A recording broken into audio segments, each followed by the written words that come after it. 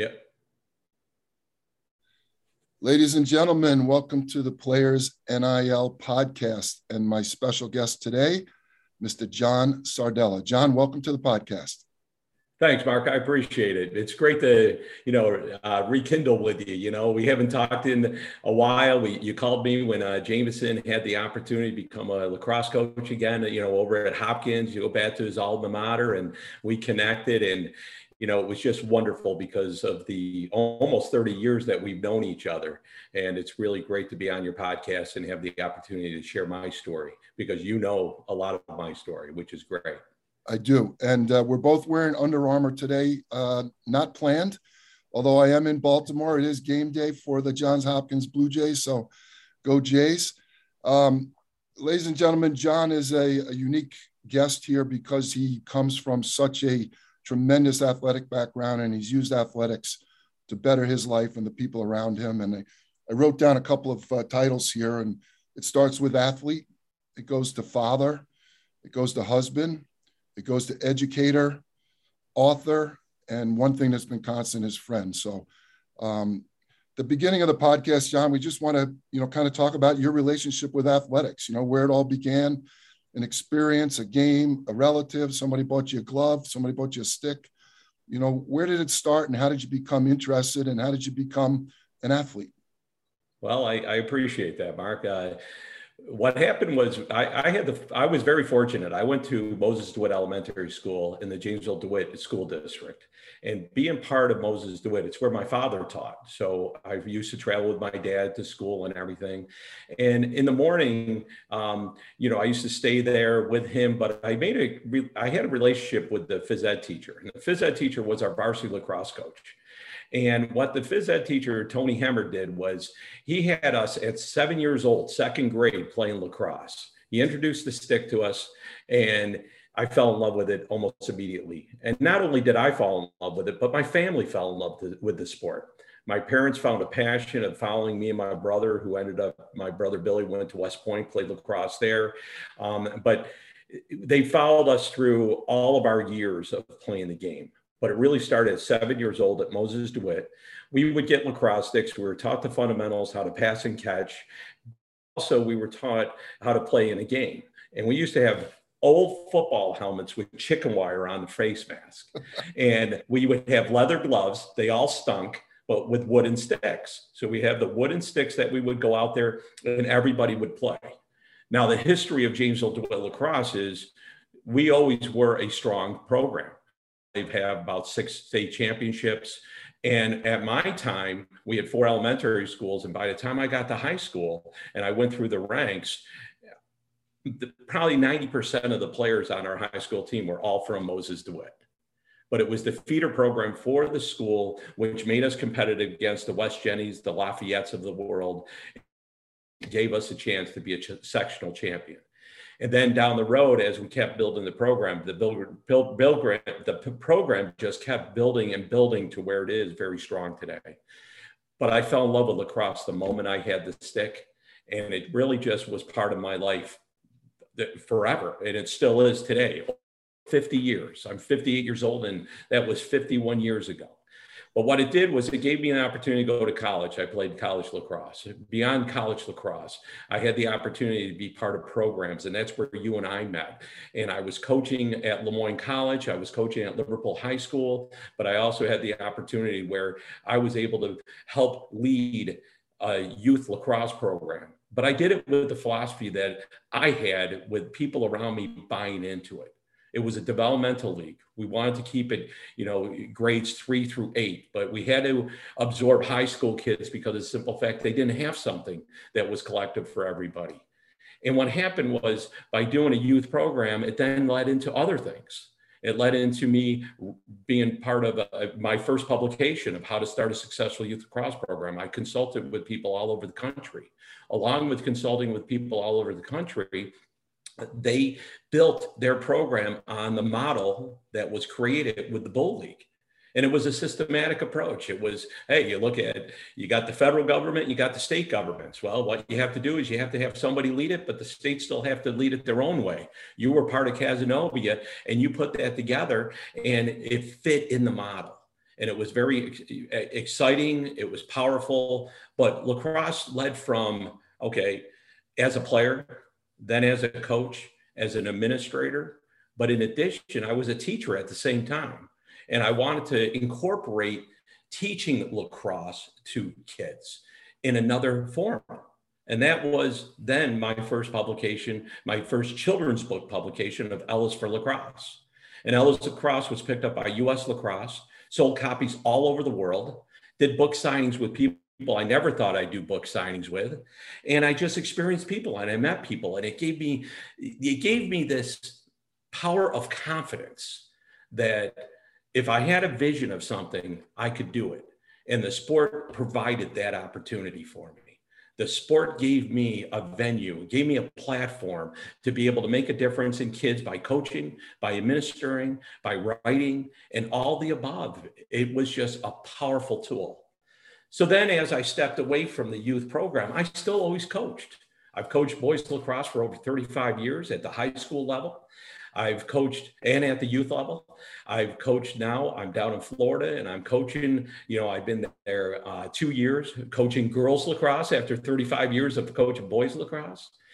And to me, because of the losing my wife and, going through some hardships myself, it's become my therapy. It's become the purpose of something that I can do every day and have full enjoyment and know I'm making a difference with kids, but I'm also making a difference in the community. And I'm also have the power to be able to take that tool and utilize it in many different facets. It's pretty powerful. Yeah. So this has provided me the ability to have opportunities to meet people, to make a difference in kids, and to now have a conversation with you, which is powerful. Yeah. Well, I just let you go there because it's really great. And it's what the Players NIL is all about. We want to use sports to better ourselves and to create opportunities. I have this philosophy about parenting, and it's the two greatest things you can give your kids are confidence and opportunity. And there's different ways to do that. It could be music, it could be theater, it could be art, it could be, just holding their hand and going for a walk. But many of us, you and I included, we were afforded the opportunity to use sports to accomplish those things, and thankful for our parents. Both of our parents are educators, and both my parents went to Cortland State, where you went, and, big influence on my life. And so athletics has been tremendous in giving me opportunities, and my children as well. Tell us some of the things that you tried to instill in your teams. You've had thousands of kids come through your system, literally thousands.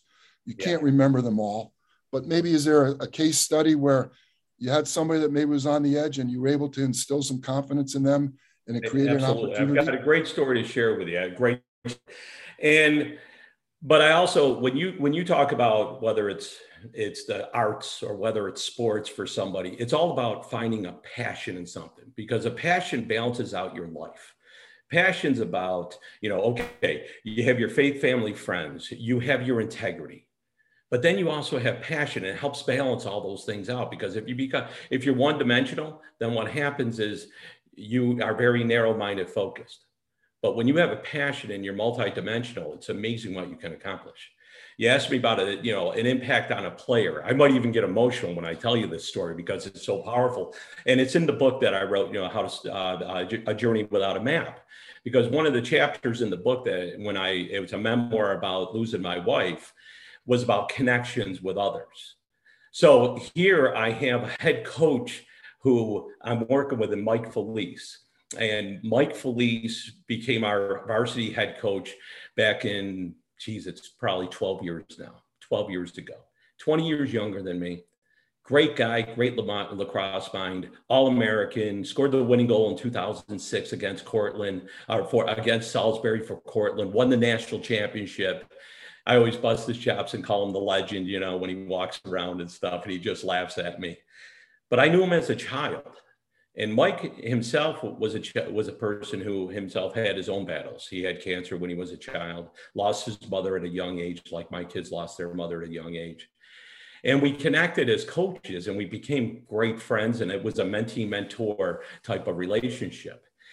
And Mike was somebody I used to talk to a lot about losing my wife and the challenges of that. Well, Mike, what ended up happening was when my wife knew she was close to her demise, she went and talked to Mike. They had a great relationship and said, I took 2 years off to take care of her. And she said, make sure John coaches again when I'm gone. And because of that relationship, sorry about that, Mark, but because of that relationship, I got back into coaching and realized the importance of that in my life because it was therapeutic and it helped me to move forward in my life. That's a coach to a coach relationship. I'm 20 years older than him. He understands it, he gets it, and that's the power of what a sport does. I had another relationship with a player, and a player specifically, I started coaching him when he was in third grade, was part of our 2012 championship lacrosse team at Liverpool, beating West Jenny in overtime to win the sectional championship. I had a group of boys, but one particular was Brian Capone. And Brian Capone was a defenseman. Brian Capone was coachable, a leader, all the pieces that he had. But he went through some difficult times with his parents splitting and, you know, the challenges that a child faces as he's going in high school and that's happening. And so I always had a great relationship with his mom. And his mom, if Brian was struggling, would say, hey, coach, can you have a conversation with Brian? And I said, oh, absolutely. That's easy for me because he's such a wonderful kid and he's coachable and he's receptive to the information. So I would have a conversation with him, help him out. He would respond favorably to it. And then he went to college. And when he went to college, he ended up going to University of Vermont, was a solid D1 player, started his first game as a freshman, was a leader on the team, and he did well. He was a team player, had great chemistry with the team, but record-wise, they were struggling. So after their first year, he goes into his sophomore year, starting defense again. And coach wants to make some changes because they're not having success. So he ends up being pulled and watching a couple games. He's not used to this. He's just started about, 20 games in his career, and now he's pulled and he's struggling. So his mom gave me a call. Can you talk to Brian? I said, oh, yeah, no problem. He's a great kid. I'll talk to Brian. So, hey, Brian, keep your head up, and everything's going to be okay, And he, oh, thanks, coach, thanks. And it was great. So what ends up happening is from there, going into his junior year, the coach decides they're bringing in an Army SEAL team. And they're going to take all 50 players and they're going to run them through for a week through training. And they said, you'll know who our leader is. At the end, the top person was Brian Capone. Nice. He became the leader. He was captain for his last years at University of Vermont. Yeah. And he was motivated by that and he was inspired by it. And when, and his mom tells me, oh my Lord, this is what happened, and I'm texting him, congratulations, I'm so proud of you. Thanks, coach, So time goes by, he graduates, he lives in New Zealand today. Just a wonderful kid, just persevered, a great person, all the qualities you want. So my wife passes away 5 years ago, and I'm sitting around on the couch with my kids, and I get a phone call. And it's Brian Capone. And these are the words he spoke, Mark. Coach, he's been there for me. Now I'm here for you, whatever you need. That's powerful. And I thanked him. He was at every moment of the ceremonies, the wake, this funeral service, and we still stay in touch today. And we connect, but that's the power of sport.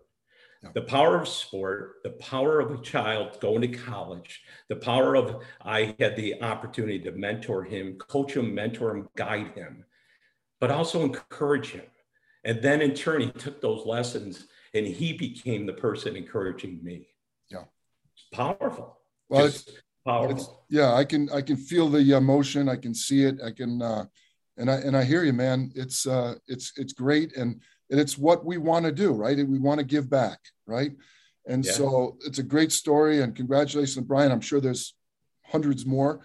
but that's a Yeah. great example of you using athletics to better yourself, to better your relationships, and to better the people around you, which is what the Players NIL is all about.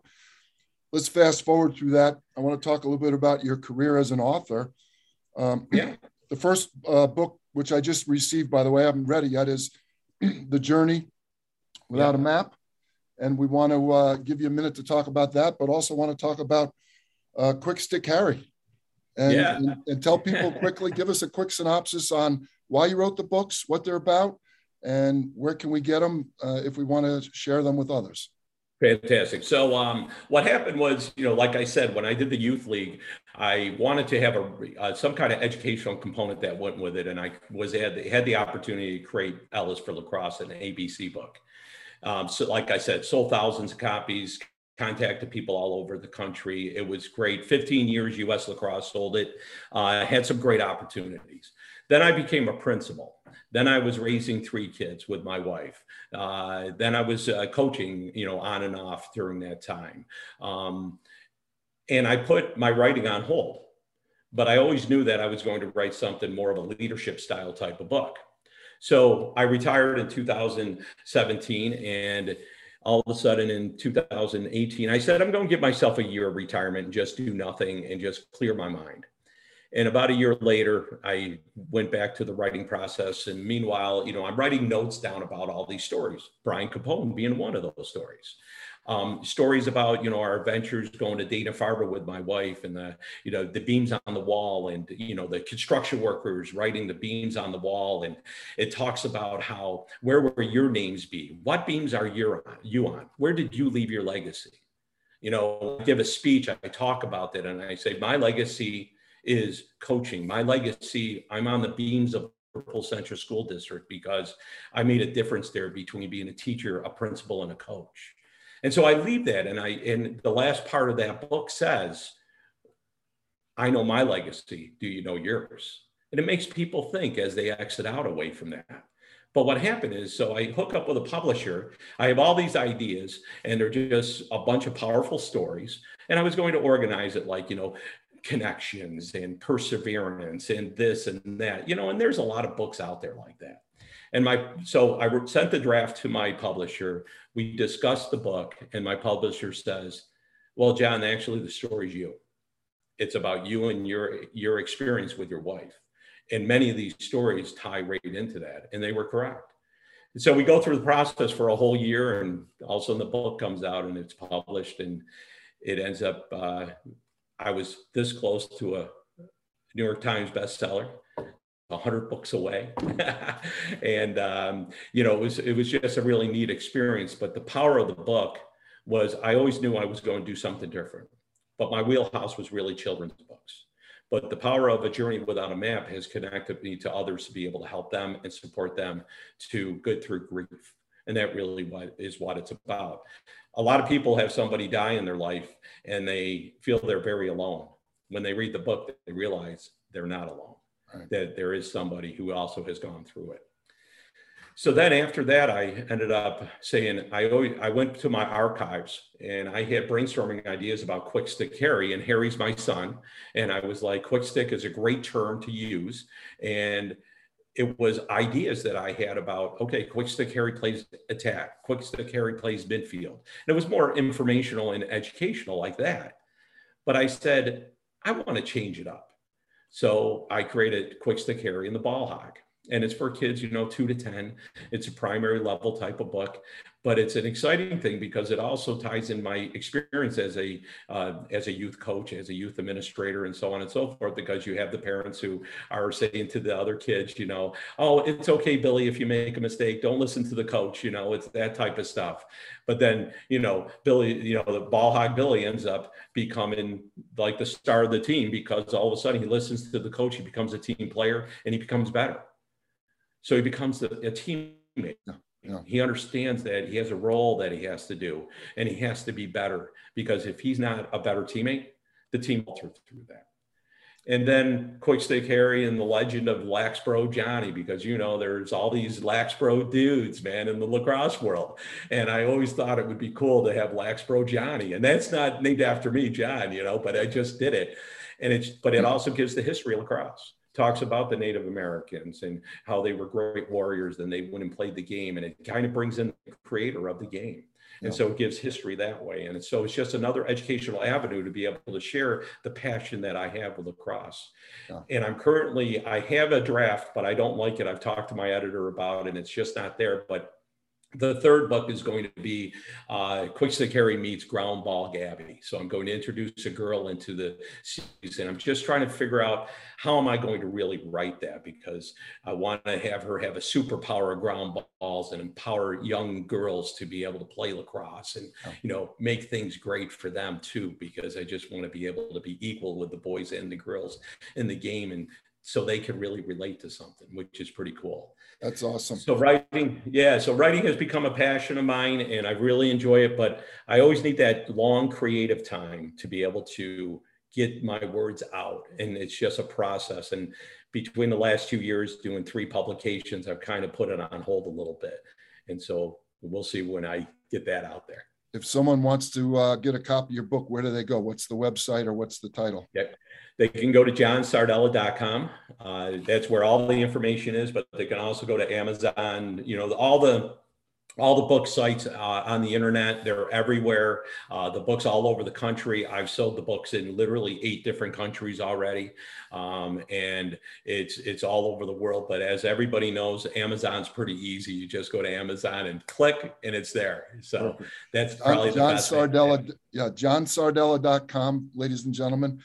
Okay, we're getting to the end here, and this is where you get to be the ultimate soothsayer and old man, and you know, wisdom back to age 19. John Sardella, freshman at Cortland State in Cortland, New York. You know, what's the tagline, John? What's the message as it relates to college kids today with social media opportunities, with name, image, and likeness opportunities, which is what we're about, with the pitfalls of that and the opportunity to be successful comes all of these dangerous pitfalls. Give us the tagline. What are you going to say to yourself? You know, what I'm saying to myself is keep your core values intact.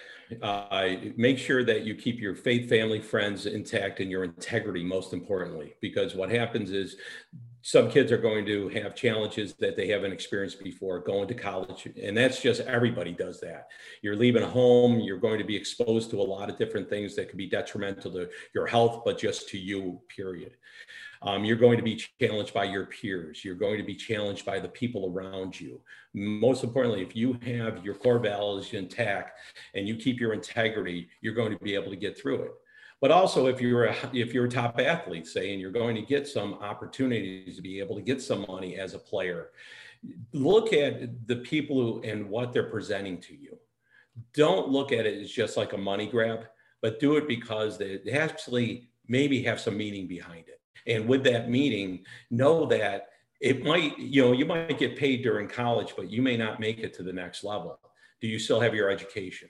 Do you still have your core values? If you have your core values, your integrity, no matter what, when you graduate, whether you make it to, in our world, we have pro lacrosse, but pro lacrosse, they're still working full time.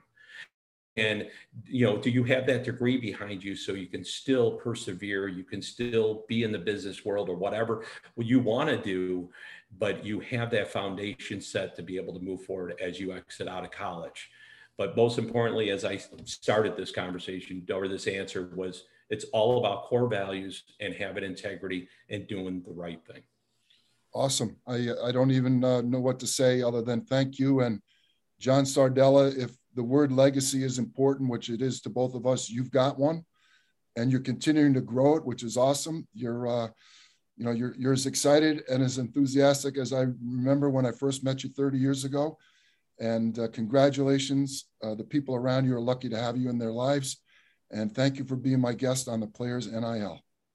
Absolutely, Mark. And I appreciate it. And thank you for being part of my journey, because I remember our days fondly, because I learned from you too. And it's amazing how, as you go through life, how certain people come into your life and really have an impression and make a difference. You're one of those for me. So please know that. Thank you, Mark. I appreciate it. Thank you very much.